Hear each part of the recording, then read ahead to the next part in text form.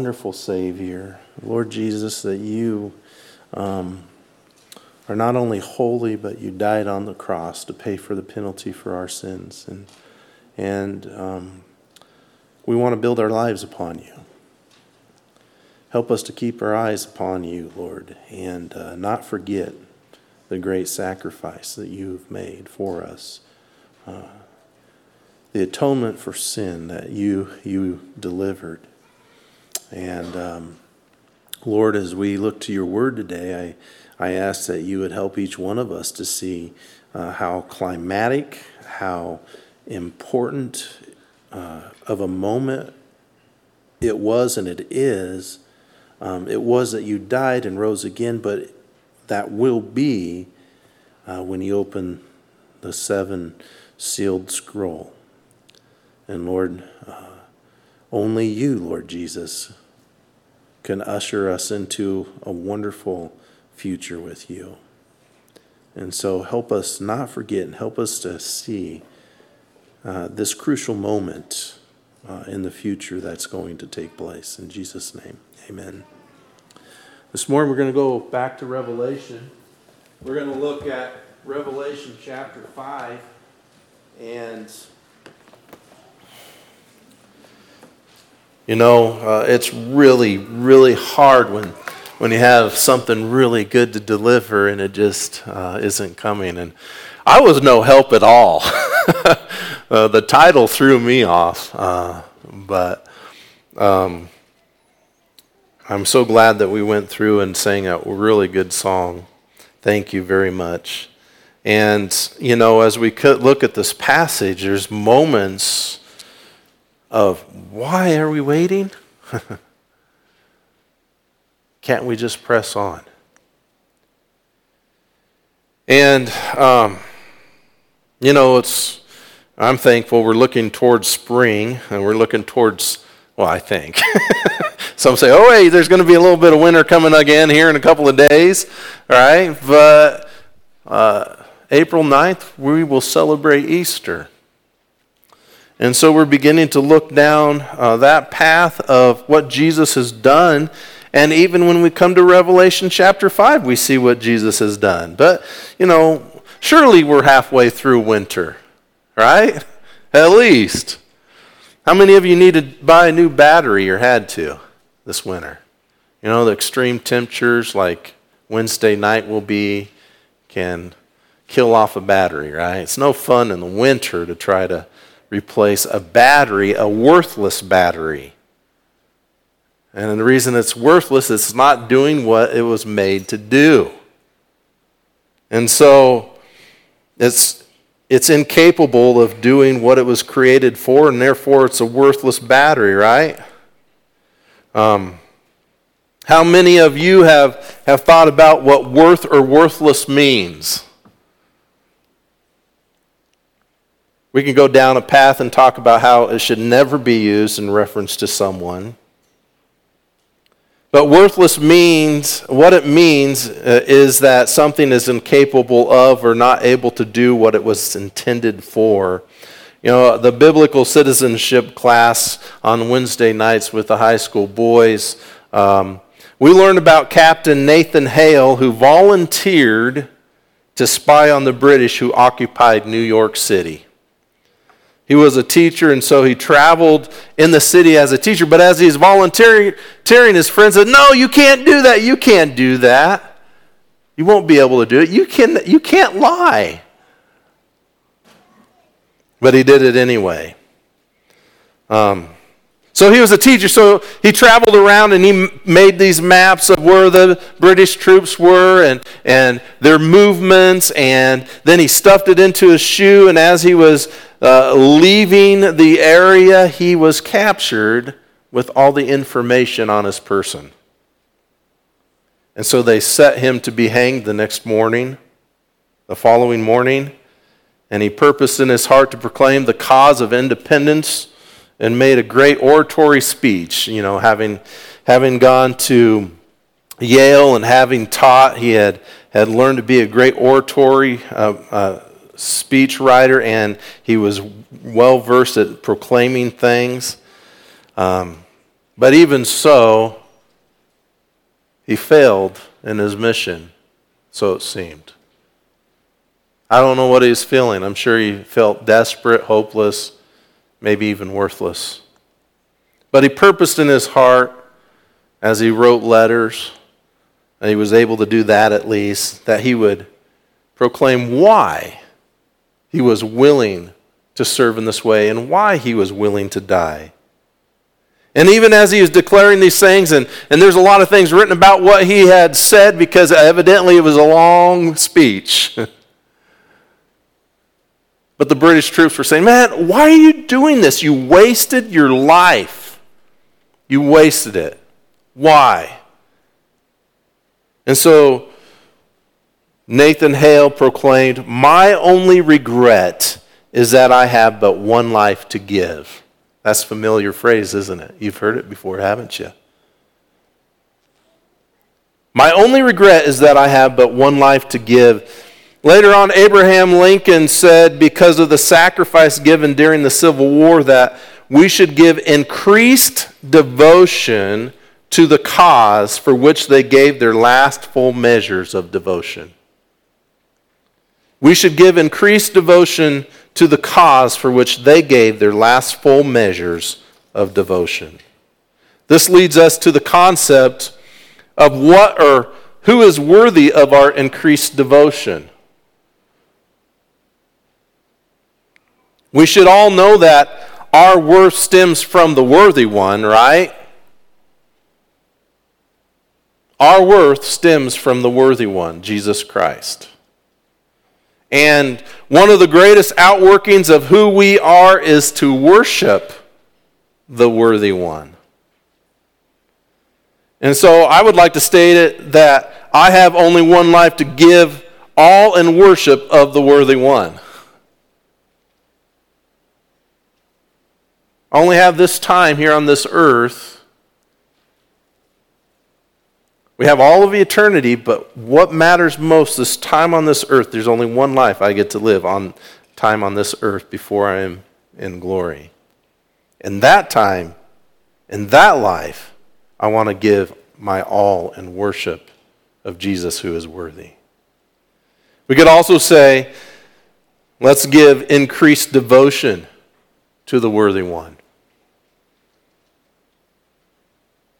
Where's your devotion? And if it's towards the Lord in any way, in any facet, in any capacity, is it growing? Well, I struggle with it. Just a question. When we turn to Revelation 5, we are thrust into a moment of intense concern for John as a pinnacle of the vision rests upon the need, the revealing, and worship of the worthy one. And the intensity of the moment is first set as the need is made known. And so we find in Revelation 5, 1 through 4, if you'll follow along with me, we find here the need for the worthy one. I saw on the right hand of him who sat on the throne a book written inside and on the back, sealed up with 7 seals. And I saw a strong angel proclaiming with a loud voice, "Who is worthy to open the book and to break its seals?" And no one in heaven or on the earth or under the earth was able to open the book or to look into it. Then I began to weep greatly because no one was found worthy to open the book or to look into it. What we find here is the need again. So let's focus on that. And what was the need? It was the need to open the 7-sealed scroll, which was written on the front and the back and sealed with seven seals. In verse 1, it was resting in the right hand of God the Father. That is, the one who was in chapter 4 sitting on the throne. The one with power and might and authority, the one who is going to judge. And one thing I forgot to mention last Sunday is when we think about the rainbow around the throne, we can think back in the Old Testament of when God made a promise with the rainbow that he would never flood the earth again in judgment. But he will judge again. It just will not be a worldwide flood. And so again, he is the one who will judge. He will dispense his authority and his power and his swift judgment. And so the one with the scroll in his right hand has all power and authority with great judgment. And it's an open hand, the Greek word there. It's an open hand. And some say when we think of our Bibles, right? We think of a book. The word that we get Bible from, biblio, right? Or Spanish language, biblioteca. We think of a book, right? But it's a scroll. And his hand's open, and resting in his hand, willing to give it to the worthy one, is the scroll. The seven-sealed scroll. And it is suggested that there are 7 pages or divisions with each with a seal, so one wrapped with the seal, another wrapped with the seal. When I picture it, I usually think there's a scroll and then there are 7 seals on it. Well, no, there's probably more accurately a page or, one part of it. It's a leather scroll like we had a couple of years ago when we were able to look at the scroll that was brought in, the Torah scroll. But it had one part sealed, up to 7 of them. And how does he see that then? Well, some say, it's the 7 seals on the outside. But I'd rather believe that you could see it, the seals at the one end, because of the thickness of the seals propping it open. It's written on both sides, which means that there is fullness of what's taking place in here, or there's fullness and completeness within this 7-sealed scroll. But no one is able, because of power and authority of God, to open these. That is, no one has right, no one has the authority, no one has the power to open it because of the seals, and better yet, because of the one behind, again, the one who holds it, the one behind the seals. Now, most contracts, marriage especially, were done in this way, where there'd be different divisions or different layers, because it would make it a longer process of divorce. They would go through one reading, then they'd go through another, and they'd make sure that, hey, you cannot annul this, you cannot break this. But it's also for title deeds. The scroll holds in this scroll, therefore, what is within this scroll. Within it are the judgments, as we see in the following chapters. And many say it's the title deed of the earth or inheritance to whom it is rightly due. You're like, okay, well, that's different than the judgments, right? Well, they say it's what Jesus inherits, but it's also more specifically how he will inherit it. By what means this will come about. And so this leads to the search. Well, the worthy one, right? Which in this passage, there's no one stepping forward. There's no one able to. And so there's this great climatic event where this scroll of importance is still resting there in God's hand. And so there's the search for the worthy one in verse 2 and 3. The strong angel, they speculate whether it's Michael or Gabriel. Most believe Gabriel. And he cries out, who is worthy? Worthy to open, worthy to break the seals. And again, I think it's important for us to think about how it states this. No one in all of creation is able to or worthy to. And so we have the emotions in verse 4, the emotional moment of uncertainty by John, who walked with Jesus. And when you go to the Gospel of John, who saw the glory, right, of the Lord Jesus Christ, who not only walked with him, but saw him die and was raised again and saw him glorified. But there's this emotional moment of uncertainty. He cries out loud or greatly. He cries out much. He wailed because no one was able to open the book or to look at what was written in it. That is how important this scroll is.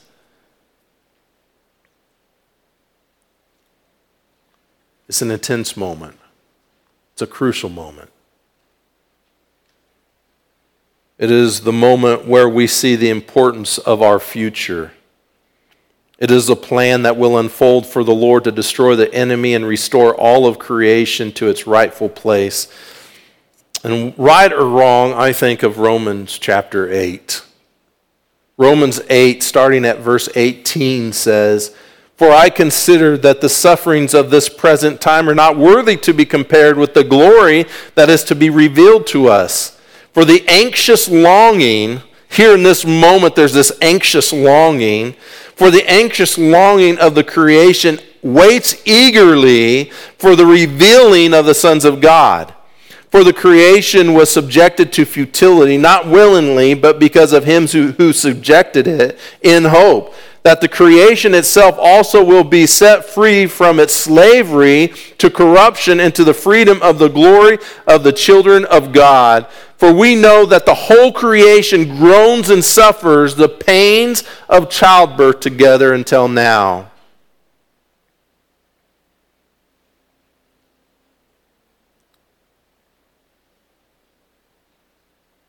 It's a struggle today, isn't it? And this talks about our glorification and all of creation's release from corruption and the curse. And that will not take place unless the scroll can be opened. We know who is able and worthy, and I believe John did as well, but it's kind of like that puff of air when you go to the eye doctor. Anybody know that little machine? You know, you sit there and you got to put your forehead on it and then, hold it there, because sometimes you start anticipating. It seems like they take their time. They like to see you squirm, and then you back off, and then they can't do it. So you have to put your head up there, and you have to keep your eye open, and then poof, puff of air. You know it doesn't hurt. You know it's brief. Some of you are like, I've never had to do that. Well, praise the Lord for your good eyesight. But anyway, but it's really hard. And I think that's where John is. He knows that God is in control and that Jesus is powerful and worthy, but he cries out. And it's really important for us, just like we're anticipating that puff of air, we need to grasp the intensity of the moment. The intensity of the moment is about to explode into a celebration as the vision continues, and we have some of these, and again, just to make a side note, some of these, I'm going to say who he is or what. There's some of these that are who and what at the same time. But getting back to it, as the vision continues, we see the revealing of the worthy one and a great praise that ensues. And so in verse 5 through 7, follow along with me again. "And one of the elders said to me, 'Stop weeping. Behold, the Lion that is from the tribe of Judah, the Root of David, has overcome,'" that word where we get Nike comes from, right? That root word. Overcome, victory. He has the victory, but word here, overcome, so as to open the book and its 7 seals. "And I saw between the throne with the 4 living creatures and the elders a lamb standing as if slain, having 7 horns and 7 eyes, which are the 7 spirits of God sent out into all the earth. And he came and took the book out of the right hand of him who sat on the throne. And so we see the revealing of the worthy one. And who is he? We all know, right? But really, he is worthy because of who he is. And it goes into it just a little bit. But first, one of the elders said, "Stop weeping, man." Stop it. It's not hopeless, don't you see? But John had been caught up in the moment, right? But who is he? He's the root of David, the rightful heir. Only the one who's an heir of David, as promised, as prophesied, could be the worthy one. And therefore he is a king. He is of the line of David, the root of David. He is a king. Where he stands is also significant. He is standing in the middle or the midst of the throne. Like, there's a lot of discussion. Well, where did he come from? Well, we know he sits at the right hand of the Father, stands at the right hand of the Father. But we also see that John didn't see him there. And there's a reason. But as you see this image, there's a lot of questions. Well, how can a lamb, if this is what he's seeing, take the scroll? Well, we know it's Jesus. And some talk about, well, maybe he takes his human form. Or maybe God just wants John to see who he is and see the images. We do not know. There's a lot of things we don't know, but the image is significant, and that's what we need to grasp. And where he stands is significant. He is there beside the Father. And so where he is proclaims to us that he is the Messiah, God the Son, the only worthy one able to be there. He is God the Son and Son of Man. What is he? Again, we already got into this just a little bit, but he is worthy because of what he is. A Lion of Judah, right? It says the Lion of Judah. He is a tribe. His tribe was to have the Messiah. Remember when we talked many weeks ago about Shiloh? Jesus is the Messiah. Judah would have this power, this tenacious power from his line. Shiloh, the Lord Jesus Christ, the Messiah. And therefore he will rule with power, he is strong, and he will judge. He is a lamb with 7 horns. Well, horn represents power. 7 means there's perfection, there's completion. The lamb also has 7 eyes. This is getting a little freaky, huh? Right? And it goes on to say, these eyes, the Holy Spirit, or the Holy Spirit. The Holy Spirit has been and still is involved in the ministry with Jesus. And he has wisdom and vision and therefore omniscience. And the Holy Spirit goes out and roams and sees all that's going on and is still involved in creation and will be involved in the judgments and the things that take place during the tribulation. We also not only need to see what he is, showing the right to rule, the power to rule, his omniscience and his omnipotence, but also what he has done places him where he is worthy. He is worthy because of what he has done. That is, he has overcome.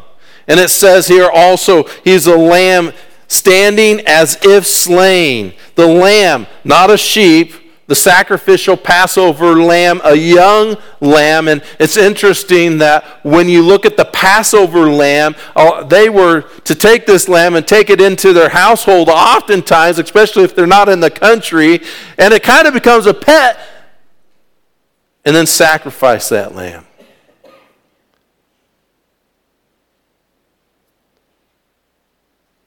Jesus is a Passover lamb. There should be an emotional connection to what he has done for us because of our love for him. And they were to see the great sacrifice that they were giving to the Lord so that they could be forgiven. Pointing towards Jesus, who is actually the only one who could pay the full price. So Jesus in his death paid the price and in his life conquered the grave. He bears the marks of his sacrifice. He could not be a lion if he were not first the Lamb of God who took away the sins of the world. He was able to take the scroll. It is so easy to pay attention to what is insignificant and miss what is important. I do that all the time. Anybody there? I think this passage paints it beautifully in that for some reason John missed or was not allowed to see the Lamb until the need was overwhelmingly known. Do we realize the relief and victory we have in Jesus? I think John experienced that need, and then that relief. So what do we pay attention to or devote ourselves to? Do we give increased devotion to the worthy one? The intensity of a moment leads to intense worship here at the end, in verse 8 through 14. I could probably spend a whole period of time in worship on these verses alone, and should sometime. Verse 8. When he had taken the book, the 4 living creatures and the 24 elders fell down before the Lamb, each one holding a harp and golden bowls full of incense, which are the prayers of the saints. And they sang a new song.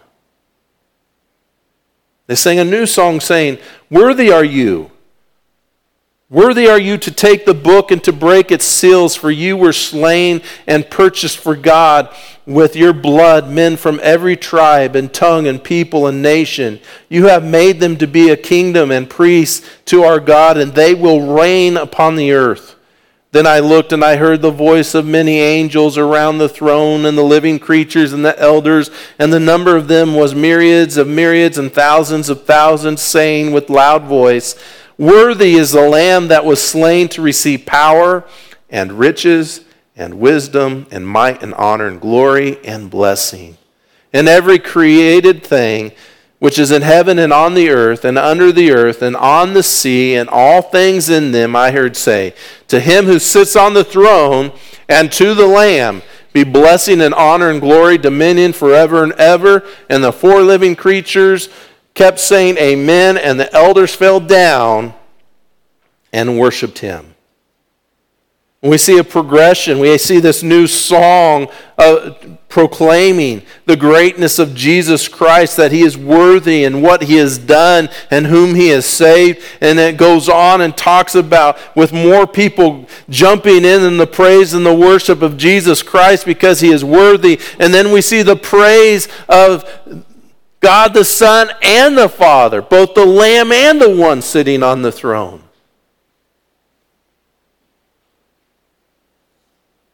All of this, the beginning part was towards Jesus, and it ended with Jesus and the Father being praised. But it's towards the worthy one. The Lamb is able to open the 7 sealed scroll because he bought us with his blood, didn't he? Note verse 12, worthy to receive what? Power and riches, wisdom, might, honor, glory, and blessing. Verse 13, praise to the Father and Son, blessing, honor, glory, and recognition that there's dominion forever and ever. And the worshipers, who are the worshipers? Well, we have the 4 living creatures and the 24 elders. And the elders, they fall down, they worship with their whole being. They fall prostrate before the Lord. I think of many of the prophecies where they saw a vision, they have no energy left, they fall flat before the Lord.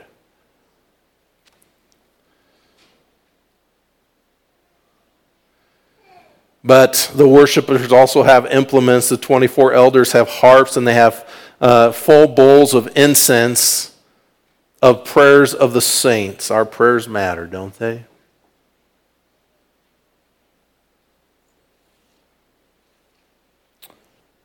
Then we see all the angels, myriads upon myriads in verse 11. And in verse 13, all of creation. All of creation. Now, there are a lot of commitments we must make in this life, aren't there? The problem I often have, I would say we all have, is when we place some of those commitments, or at least even just one of those commitments, before the one who's the most important. That is, we fail to give increased devotion to the worthy one because we have to do other things. We have to be committed or devoted to other things. Well, those commitments aren't wrong, just when we put them before Christ. We don't know what Nathan Hale felt like, do we? I don't know what he's thinking. He made this great, profound speech trying to influence other people. Hey, it's worth it if you give your life for independence, for liberty. It's worth it. He didn't fulfill his mission, yet he clung to why he was placed into this position. He believed in the cause of the American Revolution. Even if he did feel like he failed, his life still served a purpose for this nation. What purpose does our life serve? Ask yourself, what purpose does my life serve? Do you know? And you're like, yeah, I've known since I was, so high. I've known.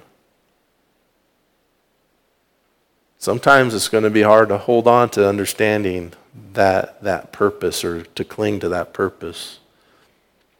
There are going to be moments it's like, is it worth it? Is it worth it? Oh, yeah. Are you serving the worthy one? If you are, then it is worth it. Mark 8:36-38 says, and there's things that we live our life for and things that we place before Christ, and we're going to always have this battle between what we want to do, what we have to do on this earth, what we know we need to do, right? And doing it in the context of Jesus is more important. Nathan Hale really had a desire to fulfill his goal, and he didn't. But he had a higher purpose.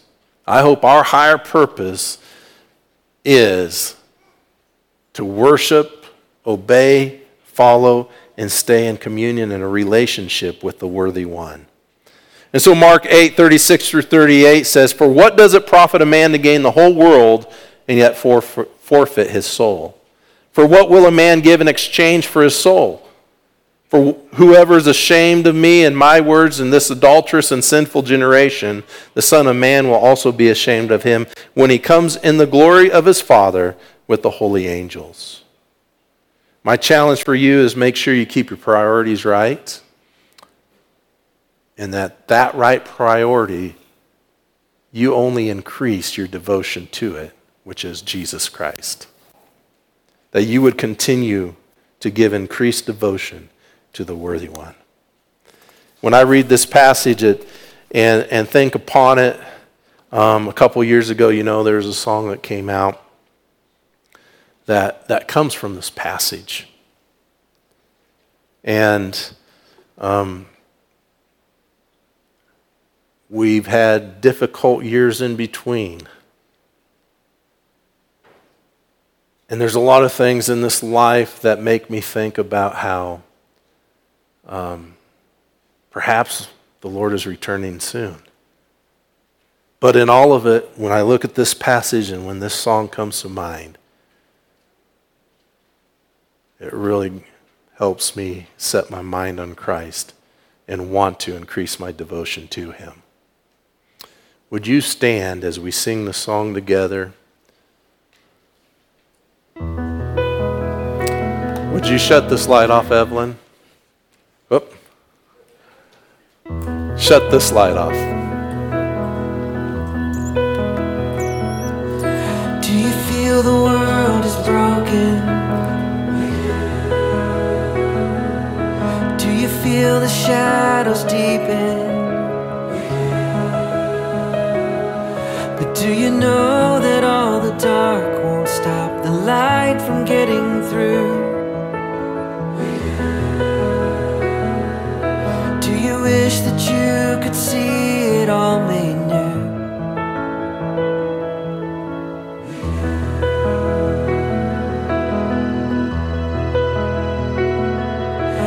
Is all creation groaning? Is a new creation coming?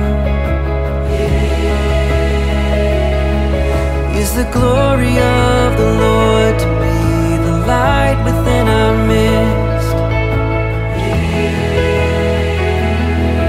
Is it good that we remind ourselves of this?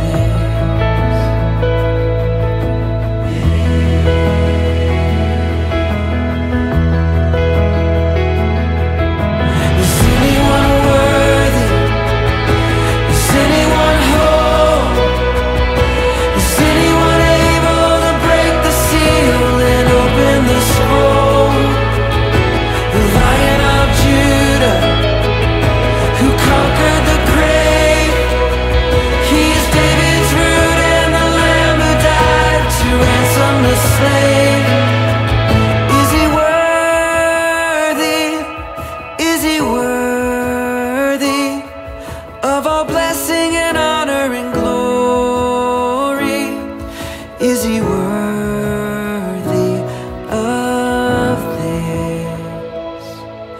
He is.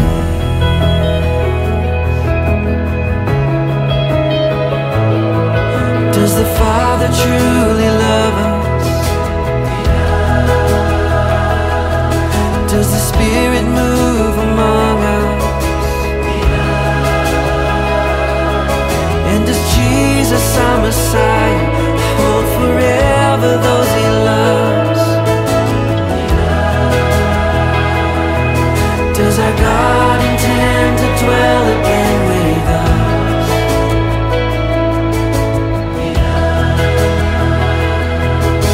Is anyone worthy? Is anyone whole? Is anyone able to break the seal and open the scroll?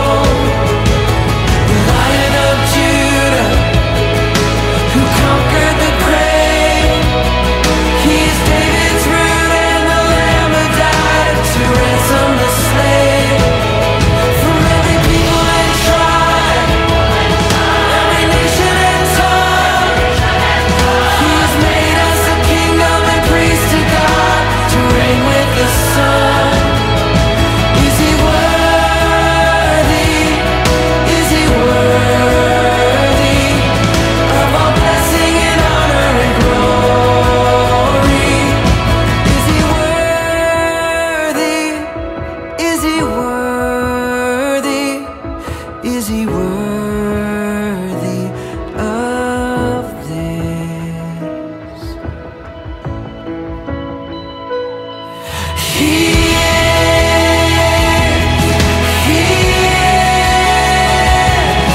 Is he worthy? Is he worthy?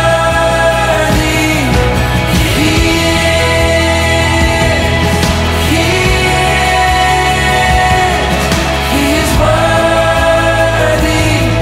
He is worthy. He is.